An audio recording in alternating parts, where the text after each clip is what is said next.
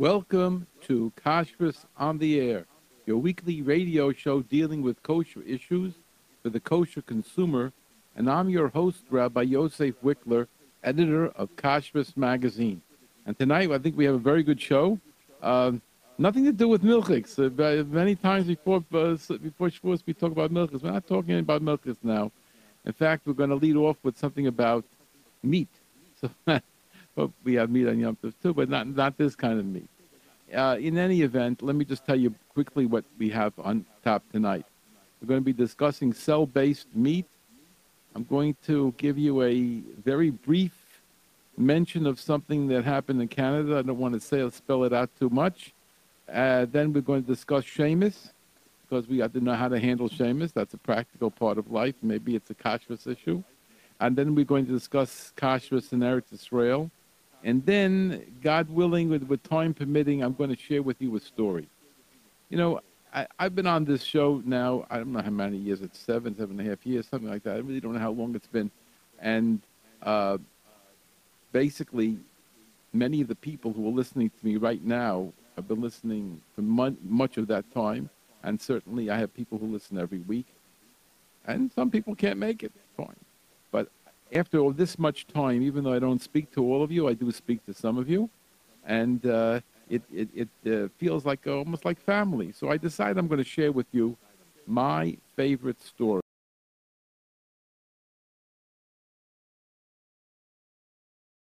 Anything between now and then, I'll speak to you then. But if you can stay with us, fine, because we have a very important show. But 10 minutes to 7, Bli Nether, we'll try to read a story that I consider my favorite story. I won't tell you why, but I will share with you because I think everybody has to hear the story. I'm not sure if I ever printed it. I think in my brain I printed it. Perhaps I don't remember everything I printed. So it could be yes, could be no. I know I've spoken to the author of that particular article, and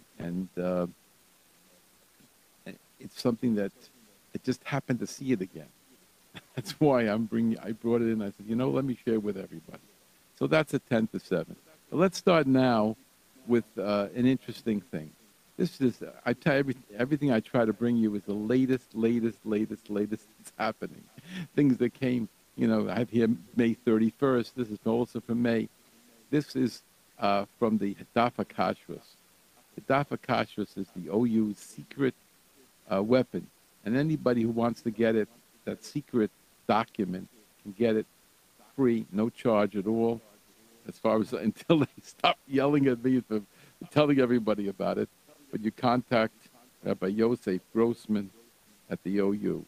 I'll give you his direct line and his email, 212-613-8212, or Grossman with 2 S's, Grossman@OU.org.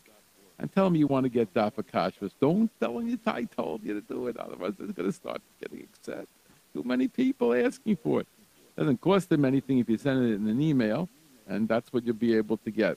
Now, let me tell you, the article is so relevant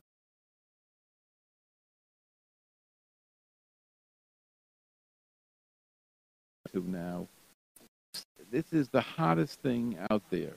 It's cell-based meat. In other words, they're going to grow meat in a. So, the first times it was discussed, it's mutter, it could be done, that this and that. Let's hear what the OU now in May of 2019 by Rabbi Eli Gersten, Rabbi Gersten is the RC for Psak and Policy.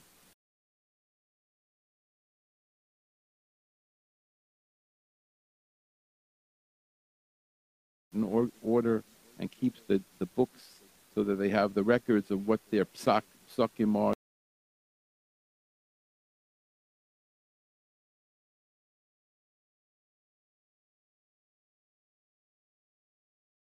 What he said just now, about the cell-based meat, which everybody was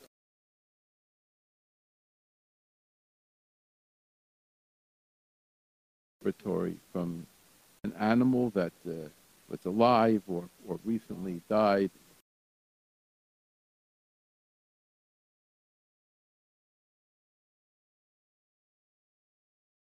Growth of these cells.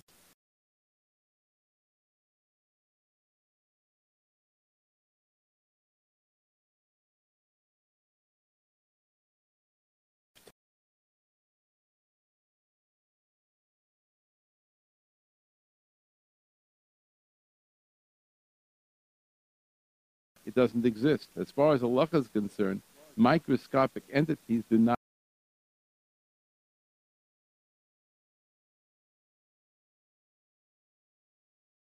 have significance since they're invisible to the naked eye. In other words, they don't have to be kosher to start with. So Rav Shlomo Zalman Auerbach Zatzal discussed a similar question in Minchas Shlomo Tinyana 107. If microscopic plant cells are extracted from one species of fruit and then introduced into another to form a new variety, does the resulting hybrid have the status of kalayim? You're not allowed different.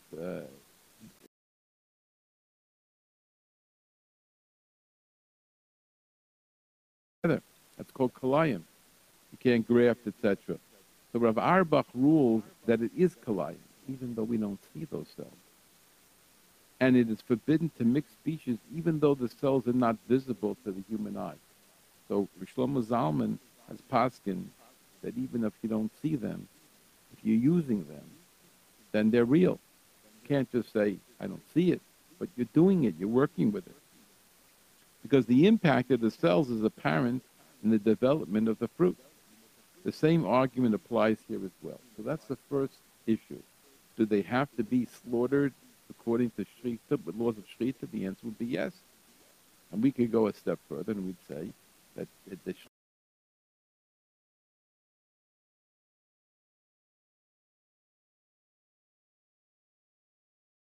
example is glatt kosher, it would have to be glatt.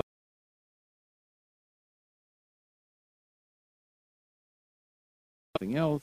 So therefore, it will only be as good as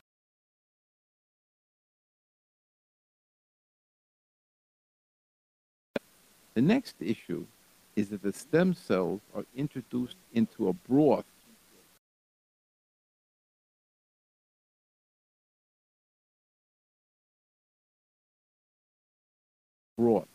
That's what they eat, that's what they live on, that's how they grow.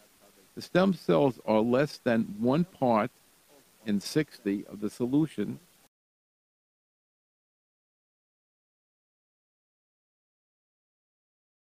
It means that you take something and you use it to create a change in the product. So, for example, an ingredient, let's say, for example, you're making Jello. So you put in sugar,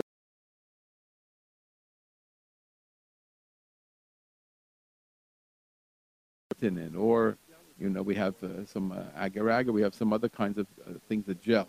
But if you're using real gelatin, we have kosher gelatins, etc., fish gelatin, etc. So if you're using a gelatin, that gelatin is making the Jello where it becomes a solid. That's called making a significant change, and it's called maimed. You created the new product, which was a liquid, you turned it into a solid.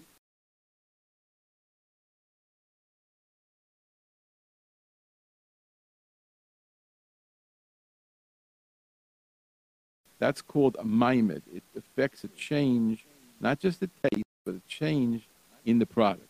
So that's a question now. What are they? Are the stem cells batal b'shishim or are they a maimed? So this is a very interesting question. I don't know if everybody is familiar with halachas, but it'll be very clear in a moment. How does this concept? So then there's a concept called zev v'zeh goyim, which means that, let's say this is a maimed, and a maimed is a filu be'elef lo batal. A maimed doesn't become nullified even if you have 60 or 100 or 1,000. Doesn't matter. Maimed is not going to become batal. But we have a concept called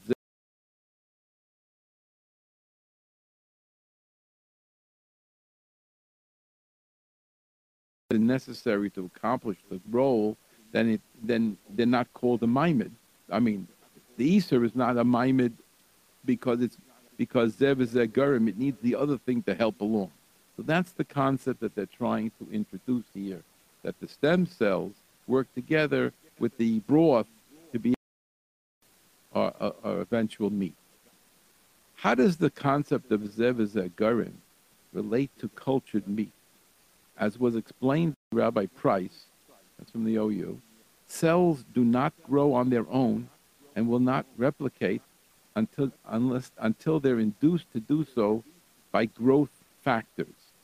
In addition, they must be fed proper balance of feedstock and nutrients. Reb Chaim Oizer Grzinski writes, that's one of the Gedolim from the previous generation, writes that we follow the ruling of the Minchas Baruch that in order to be considered Zev as a Gorim, the two Gormim must do the same action. In other words, the two things that are creating the new product, it's not that you need the two of them. That's not enough, says Reb Chaim Grzinski. You need that the two things are doing the same thing at the same time, and that's why it was a joint production, and that's why we don't look to the Easter alone, and we say the Easter is in combination with the Heter, and they create the new product.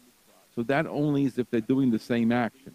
However, if only the sourdough that is used as truma, but the sourdough will be ineffective unless other ingredients are added to promote fermentation, this is not considered Zev Zagerin, and we view the sourdough of truma as an independent maimed. We're not going to go into the sourdough thing now, but the point is, if you're not doing the same action together, then it is not considered to be Zev Zagerim of Chaim Grzinski. This cannot be considered Zev Zagerim, and the cells are viewed as a sole maimed. Therefore, in non-kosher stem cells are used, the resulting product would be non-kosher. So that's number 2 of our problem that we need. We have a problem of using non-kosher, and even if we'll say maybe they're usher, the non-kosher meat, but it's not going to be bottled because it's a maimed. Number 3. Furthermore, the case cannot be considered a Zev Zagerim because the original cell is not only a Gorim, rather that when a cell divides, the new cells are expansions of the original cell. If the original cell is not kosher, then all the expanded cells will not be kosher. So therefore, the whole product is trade. Okay, that's number 3. Now, Rav Belsky Zatzal and Rav Shachter, Rav Shlita, but both paskin that feathers and hair are kosher even if taken from a non-slaughtered or a non-kosher species of animal. And this is a question they're making a thing called L-cysteine, which the OU does certify, which comes from the feathers of a living organism. So you can't eat something from a living organism, but this thing is not considered to be part of that because it grows separately. Certain things, that's what he's going to talk about here. He says they're not considered part of the animal. The feathers are not considered part of hair is not considered part of the animal or the bird, since they're inedible and do not receive the nourishment from the animal. They grow not from the actual flesh of the animal. In order to propagate cells, you must use living cells which receive nourishment from the bird. There are some live cells near the base, let's say of the feather, near the base. There are live cells, but they're invisible. So that's what they're using to make these stem cell things. What they're doing is the stem cell meats. They're using some live cells that are coming from the base of the feathers, and so the problem here is that when you extract these live cells, then they would be considered to be regular meat, flesh, quote what you will, and they're not considered to be like the feather which is different than the L-cysteine, and therefore, for these reasons, the OU obviously is getting away from thinking about using the stem cells, meat stem cells from stem cells, unless they can get kosher. Now, I'm going to just mention this in passing. Not that I want to go into it, because first of all, it's a family show, it's a timing. I don't want to get into this topic, and I don't want to upset anybody, but I want you to hear it because we do have to be aware. It seems that in Canada, the COR was sued by a gentleman who had been their mashgiach, and he was found doing something inappropriate in terms of whom he was he was interested in marrying, and it seems because of that they let him go a few years ago, and he sued them, and he won $19,000. Baruch Hashem, they paid that money, and they are maybe they're off the hook now, but this is unfortunately the wave of the future. The reason why I'm mentioning it is because a few weeks ago we were talking about this question of mashgichim eating non-kosher. If there was such a thing, we don't know if it's true. And this, of course, also we don't know if it's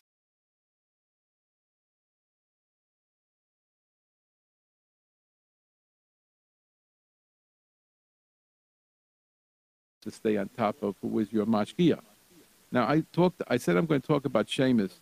I'm going to share with you, believe it or not, Lahavda ben Chaim L'chaim, I'm going to share with you a few points from Rabbi Moshe Heineman, which really goes back, maybe 20, 30 years ago or something like that. So I don't know if he says the same thing today, but it's pretty basic.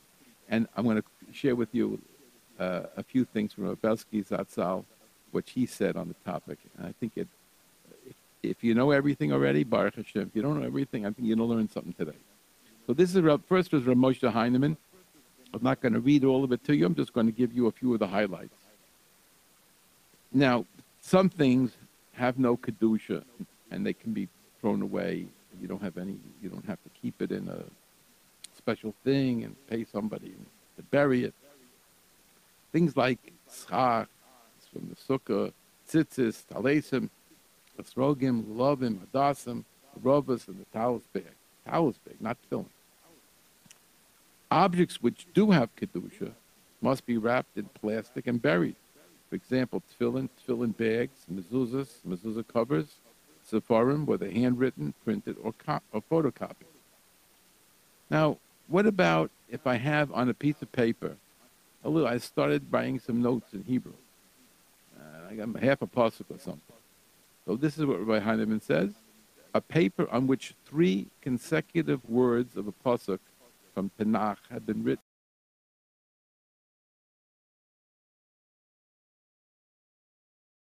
A borrowed phrase, like we call them melitza. These are shemus. 3 consecutive words. A lot of people use that in speaking, and they know what they're saying. They say, obviously, tsar, tsar Balei Chayim might qualify for that. You have to be very, very careful when you're taking 3 words that may be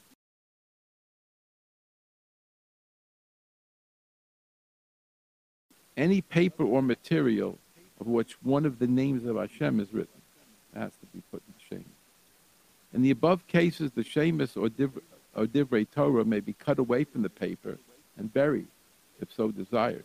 However, pieces of paper that fell off from a sefer, even if there's no writing or print on it, are considered shemus. The sefer has the margin. That's part of the book. The first page.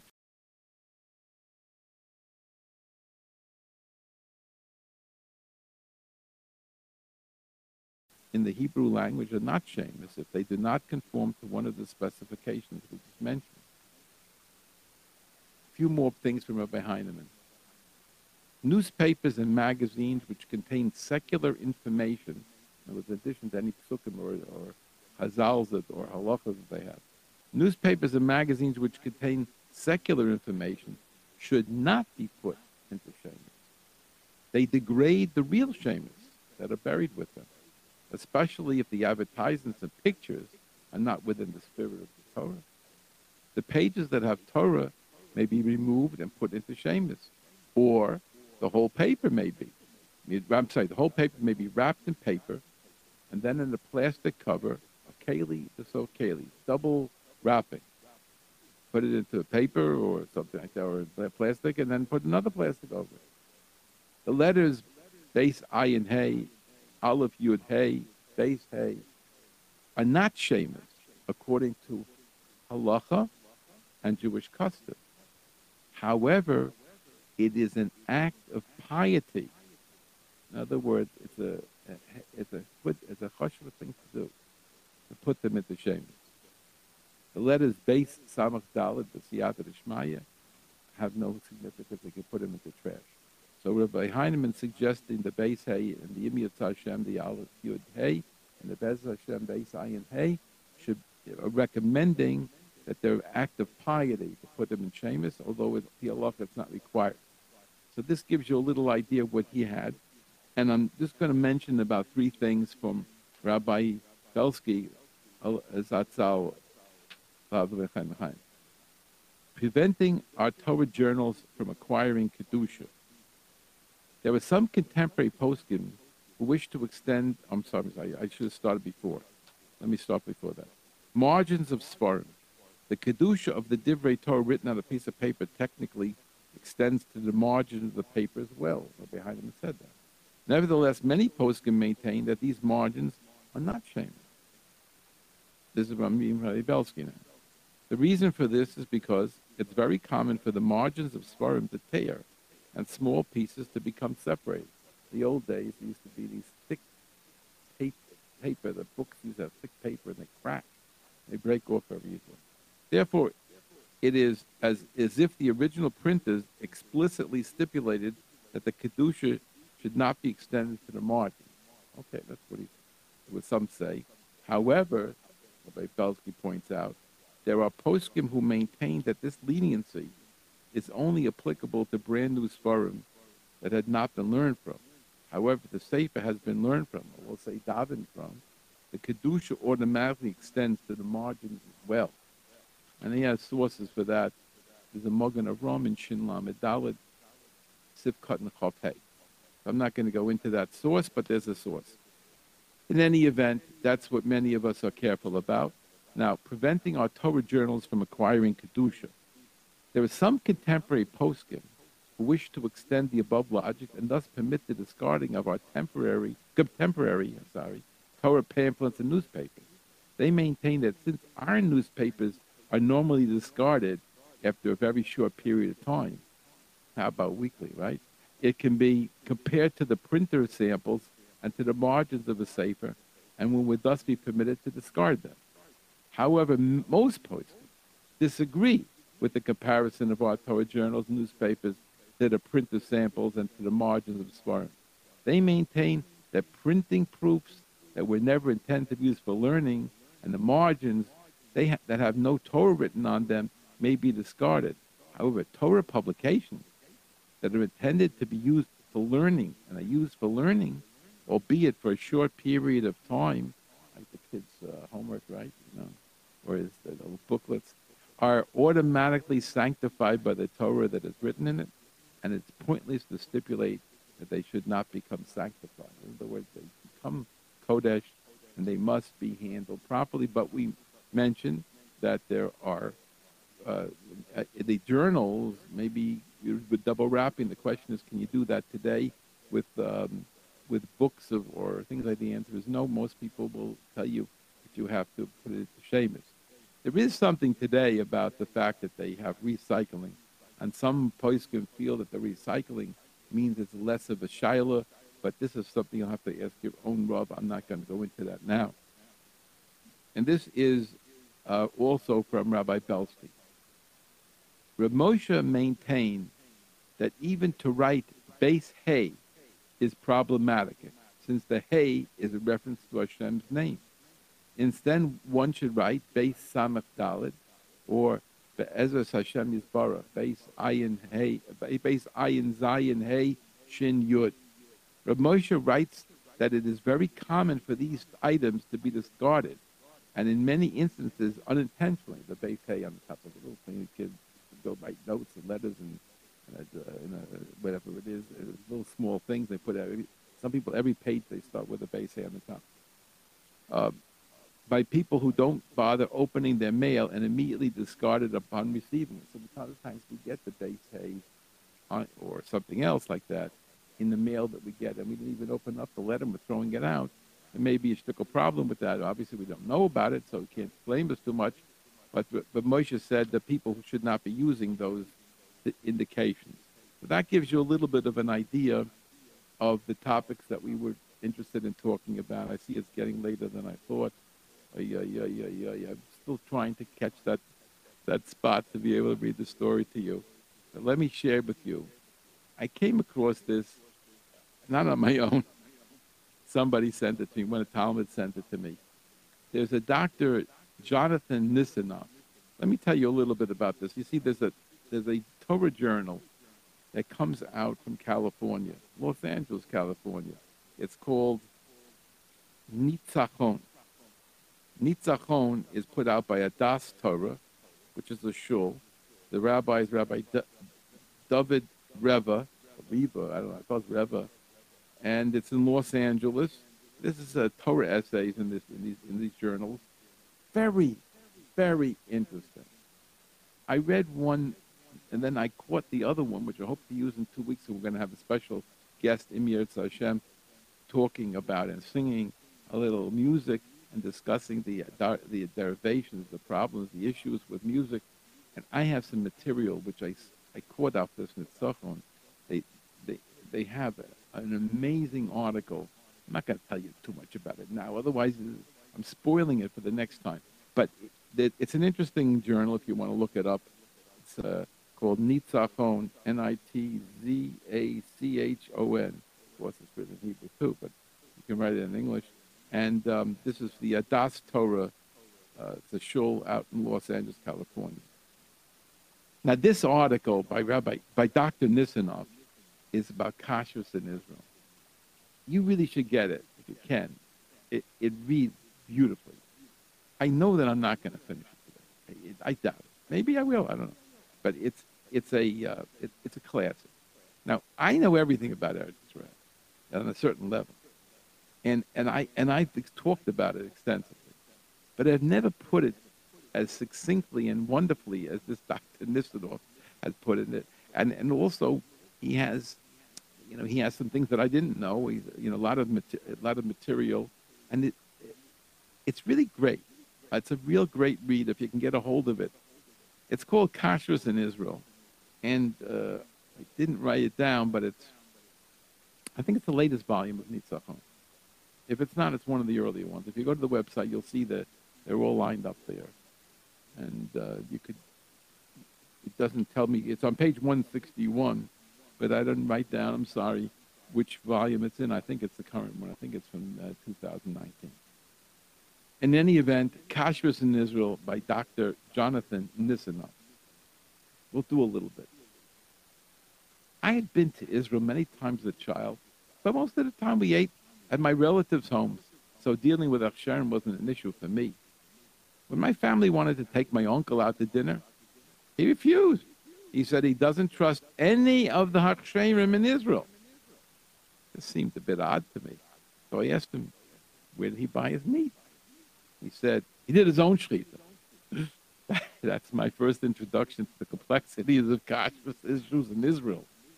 I recently visited Eretz Israel only to find out that nothing has really changed. There's a limited kashrus transparency with few written or published standards for kashrus. There's the Rabbanut Hechsher for each city in Israel, and there's the Mahadran and the Badatz and various other Hechsherim with no real understanding who you can rely on. And, well, you are starting to get the picture. The whole thing made no sense. Why wouldn't the government just use one Hechsher? I promised I wouldn't discuss politics. In America, life is so simple. We have about 400 Hechsherim. Most are reliable, some are not.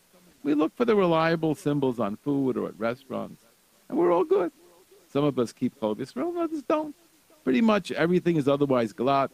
I can't remember the last time I ate in a meat restaurant in Los Angeles that wasn't glatt kosher. Oh, I could tell you, it was about 15 years ago. It's not so simple in Israel.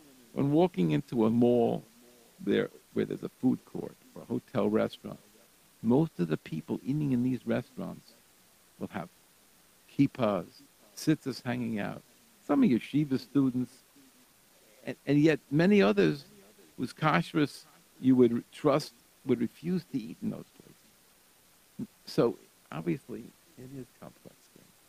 It's very complex. We're not going to be able to treat it completely now at all. A little bit, I'm going to give you a taste of what's going on there. Basically, when it comes to the Rabbanut, there's the Mahadran and the non-Mahadran. And nobody has been able to give you, will be able to give you an exact definition of what's Mahadran. Each Rabbanut decides itself what's Mahadran. It's very interesting that way, right? In Eretz Israel, there are two types of Hechsherim, Mahadran and non-Mahadran. The non-Mahadran supervision is usually performed by the local rabbinate and the official local and regional government of the Israeli rabbinate. Some of the local rabbanuts are more reliable than others. So which one? The rabbanim who give this type of hechsher often do not eat from this certification themselves. I'll read it again. The rabbanim who give this type of hechsher often do not eat from this certification themselves. Ready? That's what it says. And that's true. Based on research that I have done, this is the Dr. Nisanoff now, including many discussions with kashrus experts in Israel, I've learned that local rabbanuts certify these products because they feel it's important that there should be a complete, inexpensive variety of kosher products available, so the consumer will not be tempted to buy non-kosher. Therefore, the rabbanut is willing to bend over backwards with kulos and leniencies to make sure that as many food products as possible have a hechsher and a kosher al pi halacha. Bottom line. This means that no Jew would violate any isurim by eating this food. Many people, however, prefer to eat only food that can be lechatchila, since the Mahadran hechsherim were developed. The lechatchila kashrus includes proficient inspection of fish, greens, and legumes for insects and bugs, prohibiting the use of many items, including but not limited to strawberries, other berries, certain cuts of meat, and the certainty that the milk, vegetables, foods, and other items are not the result of Chil Shabbos. It also means that a mashgiach tamidi present while the kitchen operates. This is the Mahadran. What is the regular hashgacha? What's the ragil? What's the regular covenant? It doesn't look into the vegetables. It doesn't inspect the fish. You eat all the berries. You can eat any kind of cut of meat. You don't know that there's no Chil Shabbos in the milking. There's no mashgiach tamidi. That's what it means. So Mahadran, I don't know if our standards in America are called Mahadran or not. I'm not going to go into that. But obviously, Dr. Nisanoff is pointing out that Mahadran is different than Ragil. And really, anybody coming from America who buys OU, OK, Kuf K, Star K, does not belong eating a regular Rabbanut in Israel unless you have some kind of inside information, because it's just way off. That's what the man is telling you. Dr. Nisanoff from L.A. Regular dining. He goes on a little bit to talk about it. I can't get into it. I see the time is zipping by. All right, let's read a little more on Mahadran, because that's really a key point. Mahadran is a general term meaning enhanced, stricter kashrus. I like that, but it doesn't tell you what it means. People use it to describe a particular standard, or they might mean a general term for one or several hechsherim, such as the Badatz of the Yedach HaRedis, or Rav Landau, the Rav Reuben, Shevis Yisrael, or Rav Machput. The term can also be used by a local rabbinate hechsher to denote a higher level than their usual standard.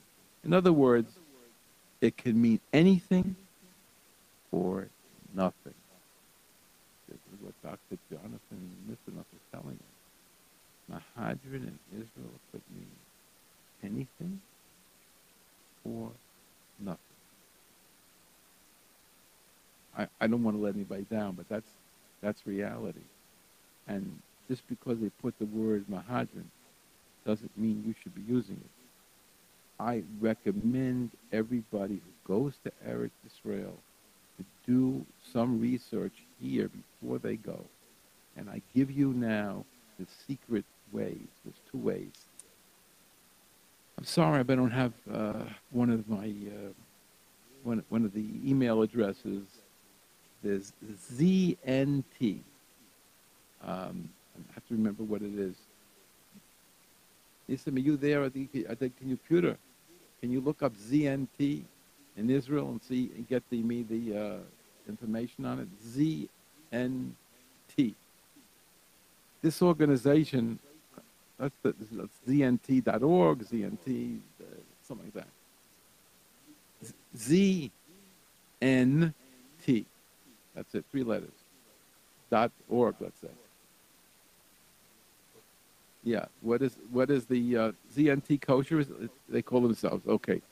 ZNTKosher.org. .org? Probably. But it's ZNT Kosher. You can look it up if you go online. Give me It's kosher, and they give me a lot of products. It's not give me the one. There's a website. One website. There's a website. ZNT Kosher. This company does give hashgachas, which is one of the things I argue with him about. I felt we spoke a week ago, and I told him I don't like the idea that you're doing 2 things at once.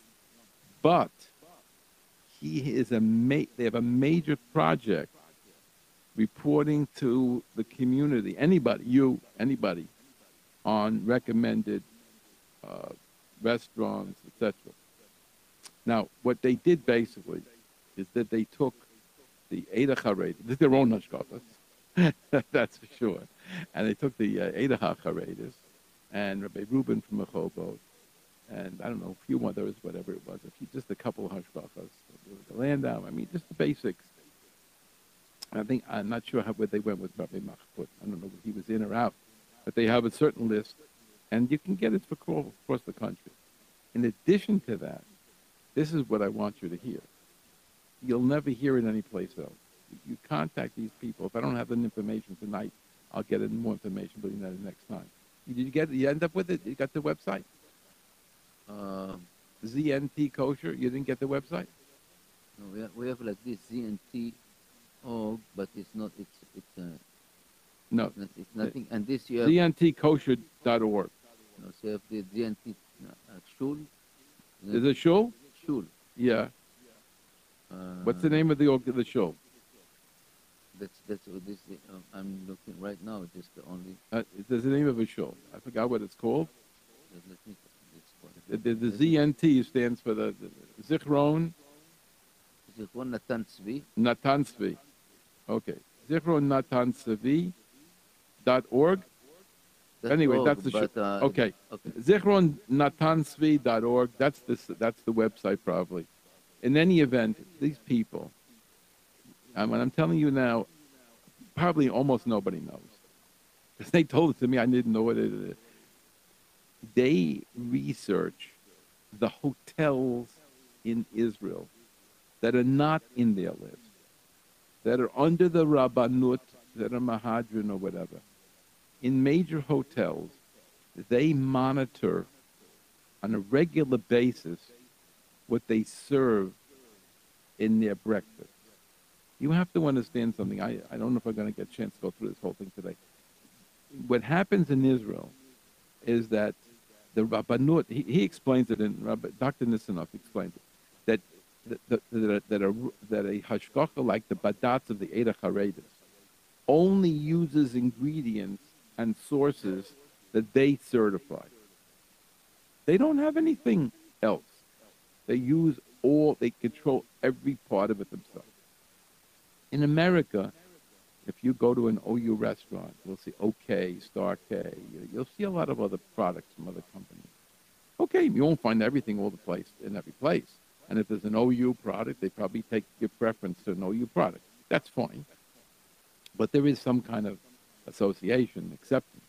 In Israel, they run a very separate groups. Each one of these hashkafas that are good run a tight ship where they control the ingredients that they use very, very carefully. I told you the story once before. Rabbi Reuben from Rehovot, who was called Badatz Mahadran, a very high-level hashkafa. He produces all of his dried milk in Germany under his own hashkafa, but that's all he'll use. He doesn't use anybody's powdered milk from Israel. He has a control. That's his. That's it. That's what you use. You have his hashkafa. And that's the way it's done. It's a very tough thing for some of these store owners and these restaurants and these caterers to limit everything to what the rabbi is telling them. But that is what is being done. So now we go to a hotel that doesn't have the Badatz Mahadran, doesn't have the Eda Charedes, doesn't even maybe hopefully it has a Rabbanut Mahadran from Yerushalayim or something. And now we want to know, what are they serving there? Are the standards equivalent to what I would like to have? But there's not enough hotels that have these other hashkachas. I want to know I have a good standard in my place. Now, in Israel, you can go out and eat in the restaurants all the time, but the breakfast, the breakfast in Israel, that's a meal. And when you eat that breakfast, you don't eat the rest of the day till nighttime. But that breakfast is a powerful breakfast. There's a million things at the breakfast. But it's just there with that. You don't really see any packaging. So what am I being served in this particular hotel? This rabbi, for $0, is answering tons of emails. You contact him, zntKosher.org, Zichron Natan Zvi. It's a group in Israel, Haredi people, very interesting people, American speaking. You can write everything in English, and they will actually tell you about what's going on in the breakfast, in maybe other meals too, in these particular hotels. And they periodically go and inspect, and they have their hands on it. It's wild. I mean, really, this is I told them it's a big tzidkus. It's a beautiful thing you're doing, but and they're not getting paid for it. So they're spending tons of time. And if you want to, that's the biggest secret that I can possibly give you. Anyway, so that's a little bit of a shmeichel. It's so sad not to be going on, giving you. He discusses in here about the difference between the different levels of glat. There's so many interesting levels of glat, and in Israel there's such things with the Sephardim and the Ashkenazim, and so many aspects he goes through. Now, he does say something about dairy, which I said I wasn't going to talk about dairy today. Okay, so we'll sneak this in here then. Are there really any issues with dairy products? Talk about Israel. There is a difference of opinion whether Chazal decreed that milk from a herd of cattle that belongs to Mechalo Shabbos, a non-observant Jew, falls into the category of Chalov Akum, non-Jew. Both the Chazon Ish and Rav Moshe Feinstein ruled that this milk is permitted. In other words, a non-religious Jew is the Mechalo Shabbos, and he's milking, not necessarily milking on Shabbos, but is his milk considered to be, if he does the milking, is it considered to be Chalav Yisrael? So Rav Moshe says yes, Chazon Ish says yes. Based on this psak, most Mahadran and non-Mahadran milk in Israel is milked without a mashgiach present on the premises of the non-observant farms. The only difference between the Mahadran and the non-Mahadran is that the Mahadran milking is not done. The Mahadran milking is not done on Shabbos. Otherwise, you might be getting milk that was milked on Shabbos. And that is a little bit of a question, whether we could have hana from that, whether it's appropriate, etc. And that's what sent Rabbi Rubin to Germany.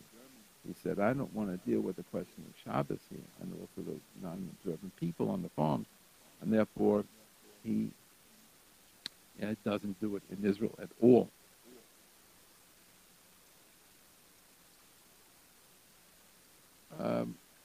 No, another point or two. The Rabbanut has mandated that all restaurants and caterers, both non-Mahadran and Mahadran, purchase leafy vegetables from sources that grow produce in controlled environments, such as the former Gush Katif hothouses. Mahadran, the Rabbanut is crazy Meshuggah from about vegetables. I want you to know that. Forget about it. It's not like in America. The Rabbanut is strict and a half about this. Of course, we have a lot of bugs in Israel, so their mamish set that they want a very good hothouse arrangement, greenhouses. They want to do it the best possible. They're very strict. I don't say that you can't be more machmir than them, but I'm saying you should know it's not a game at all to the Rabbanut in Israel, and even requiring non-Mahadran places to have this. Mahadran establishments also require that canned vegetables be purchased from insect-controlled sources. Non-Mahadran does not have this policy. I don't know if you quote what I said. It's unreal. He's saying mushrooms,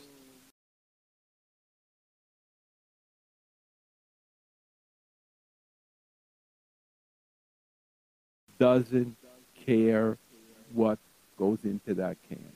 And the Mahadran does. That's what he's saying. I don't know if it's true. I can't back it up, but this is from Halacha. This is from Dr. Jonathan Nisanoff in a publication called Nitzachon. Says that Mahadran establishments require that canned vegetables be purchased from insect-controlled sources, and non-Mahadran does not have that policy. That was a thing that I never saw before, and I was really shocked. There's a bunch of other things in here that very much surprising. The next part, I'm skipping tons of stuff, and you really should get a hold of it if you can. It's about 10 pages in that booklet. The Rabbanut does not require a lot of sifting of flour to find bugs, but the Mahadran does. I hope you understand. Sifting in Israel is absolutely necessary. And that's one reason I would never even think of sending anybody to anything other than the Mahadran or better. I saw with my own eyes the grains going into the grinder, and it was filled with bugs. And I pointed it out to the mashgiach, and he said, don't worry. You see them, the bugs, the insects? They're running away. They're trying to get out of the grinder, so they don't get ground. I said, they all get out every single day? He said, most of them. So this is what goes on in Israel. They're filled with bugs. So if you don't do a sifting, it's really pathetic. But this is just a little taste. I told you I was going to give you a taste of a great article, Kashrus in Israel, Dr. Jonathan Nisanoff. It's really required reading if you go to Israel. But you have to get in touch with that organization, ZNT. They are unbelievable people. I hope they'll be happy that I gave it out. And now I promised to share with you a story. It's not I'm going to tell you the story. I'm going to read the story. This is my favorite story. That I share with you, with all of what that means. I tell you just in advance that the reason why it's my favorite story may not be the reason you might like it or not like it. And I can't tell you the exact details, but I knew people who experienced things like we're talking about here. And that's why, aside from the great writing of one of the greatest writers I've ever seen, Rabbi Hillel Goldberg, the executive editor of Intermountain Jewish News. And it's something you'll never forget. You could find it all over the internet if you have to pick it up.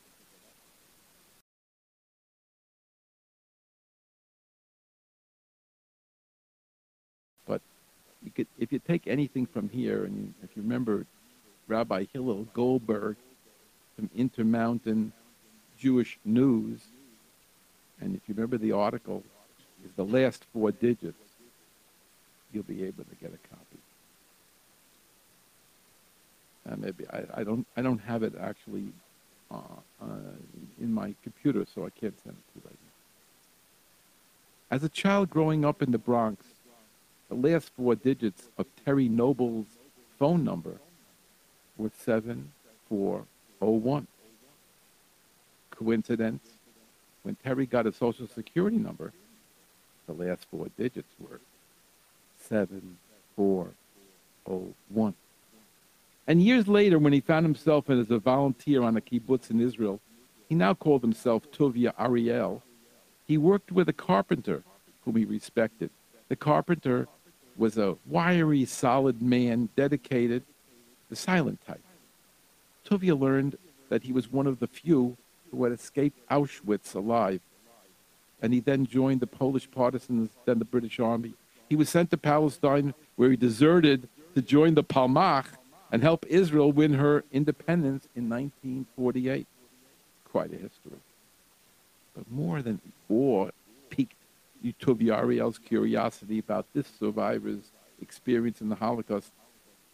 Tovia had read the number tattooed on his arm. Its last 4 digits were 7401. Don't talk about it, Tovia recalls the carpenter telling him, forcefully and painfully. I lost my whole family. My mother, my father. There was a brother in back of me, a brother in front of me. I'm the only one left. Don't bring it up again. Tovia didn't. Except once. Tovia Ariel is a man with many stories. In fact, he is a story. The man who was Bob Dylan's advisor for some time, who arranged Kaddish to be recited for Abie Hoffman, who put in a stint at Yale Law School, the man who, as a soldier in the U.S. Army, arrived in Israel during the 1956 Sinai War, tore the USA from his uniform, and looking just like an Israeli, hitched his way down to the Sinai Peninsula, ready to fight, only to find that the war had ended just 2 hours before. I was told in advance how colorful Tovia was, but nothing prepared me for the likes of a comment he made an hour after I met him last Friday afternoon. I knew he had a new leg. I knew it was a breakthrough for him. But who gives thoughts and thanks to such things? Who wonders what it's like without a leg or with a new one? Praying in shul, I sensed nothing unusual as the afternoon service came to an end. Suddenly, Tovia approached me, almost in tears. This was the first time in my life I prayed Shmona Esrei standing up in a minyan. I've never been able to address the Almighty like any other Jew, standing up, 3 steps forward, 3 steps backward. Tovia was raised in a non-observant home in which the Shmona Esrei was not recited. Then he went to Israel in 1963 to volunteer on kibbutzim. In 1967, on the 50th anniversary of the Russian Revolution, he saved his life by cutting his own leg off, as accidentally got caught in the machine he operated on the kibbutz, a machine that sucked his leg into the grinder, and from which the rest of him escaped only by his quick and courageous self-amputation. A little over 10 years later, he became observant. But by then he was rotating between a wheelchair, crutches, and artificial legs, which, however, could never keep him aloft long enough to daven Shema Esrei. One Friday, he did it. After walking home only 3 blocks, he choked up again. That's the furthest I've walked in years. He was fitted with a new leg only shortly before the day the Berlin Wall crumbled. Whence this living miracle? It began innocently enough. Tuvia was in the United States at the beginning of 1989 on a business trip. He saw a television commercial by DuPont. It featured a new kind of plastic developed for spacecraft and also used for artificial limbs. The commercial featured amputees engaged in vigorous basketball, not from wheelchairs, but standing up, running, passing, even jumping. A regular game. And not with the people amputated below the knee, but above the knee. Tuvia thought to himself that seeing this was as if seeing your grandmother who died years ago suddenly walking down the street. When he lost his leg 22 years ago, he never thought he would see himself live normally again. And here were people just like him playing basketball. He called DuPont. They directed him to an advanced prosthetic clinic in Oklahoma City. He called immediately. When can you make me a leg? How long does it take and how much does it cost? It seems that for above-the-knee amputees, the old system had the stump rest on prosthesis, which caused pain and circulatory problems and often didn't work well, sometimes not at all. DuPont used flexible rubber-like plastic. The new system grips the stump, which not only relieves pain and circulatory problems, but also better channels the energy and movement of the stump in natural leg-like movement. I have to skip a little bit because we're running late, so I'm just going to wiggle ahead a little bit. A man whose history includes the likes of trying to bring Bob Dylan to his Jewish heritage, not to mention saving his own life with the supreme courage and pain, does not shy away from the innovative. But his goal reached even beyond making a technology available in Israel. He wanted to establish a Hebrew-free limb society, which will provide a limb to the amputee as a loan until only an amputee like Tuvia has the right to make this pun, the amputee gets back on his feet. Strictly speaking, it's not idealism that motivates Tuvia.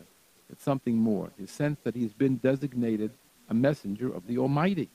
He had reason to think this happened once before. The way he sees it, his years of suffering now made him a messenger again to help those whom the world forgets. Here's why he felt that he was a messenger. Tuvia volunteered on 2 kibbutzim. The one where he lost his leg preferred him to leave the country. He was an embarrassment, but Tuvia wouldn't leave Israel. It took him about 5 years of various struggles. 5 years of various struggles to get into tourism school. Somehow, between cars, crutches, artificial limbs, which kept him in pain and then went bad altogether, he remained a tour guide for 15 years. Toward the beginning of his career, when he was a low man on the totem pole, he was assigned to pick up a tourist in the airport in Lod and bring them to the main office. One day he picked up an American, ostensibly wealthy, ostentatiously dressed and mannered, even crude. Tuvia could not bring himself to be friendly, so he was formal. Halfway from Lod to Yerushalayim, the tourist, a perceptive man, yelled, "Pull over!" Tuvia pulled over. The man barked. "You think I'm a materialistic, superficial American tourist, don't you? Well, I've paid my dues." Yanked up his sleeve to show Tuvia the number tattooed on his arm. Tuvia looked, almost went into shock, and before he knew what was happening, the tourist was saying, "I lost my whole family, a brother in front of me, a brother in back of me." Tuvia's mind burned. The man's face was florid. Tuvia calmed himself, saying simply, "Was your brother's name Shimon?" The red face turned white. "We're turning around. I'm not taking you to Yerushalayim." Tuvia made a U-turn, drove 1.5 hours to the kibbutz that he'd worked on with the wiry carpenter near Afula. The psychic noise in the car was palpable. Tuvia finally reached the kibbutz, then the carpenter shed, saw his former supervisor for the first time in 10 years, without introduction, he said simply, "Was your brother's name Reuven?" His face turned white. Tovia returned to the taxi, unloaded it, told his American tourist, "Come, I'm bringing you to your brother." He led him to the carpenter shed, did not enter, did not want to infringe on the privacy of the moment, then made a U-turn and drove to the entrance of the kibbutz. He stopped. He cried. Why? When he looked at the number tattooed on the tourist's arm, the last 4 digits were 7402. That was Rabbi Hilbert Goldberg, a beautiful story. This was your host, Rabbi Yosef Wickler, editor of Kashrus Magazine. I hope you enjoyed the story, got something out of it, and we hope to. I wish you a good Yom Tov, and we'll join you in Mitzvah Shem in 2 weeks. The topic will be music, and we have some very interesting things planned. Thank you for joining us, and have a wonderful Yom Tov.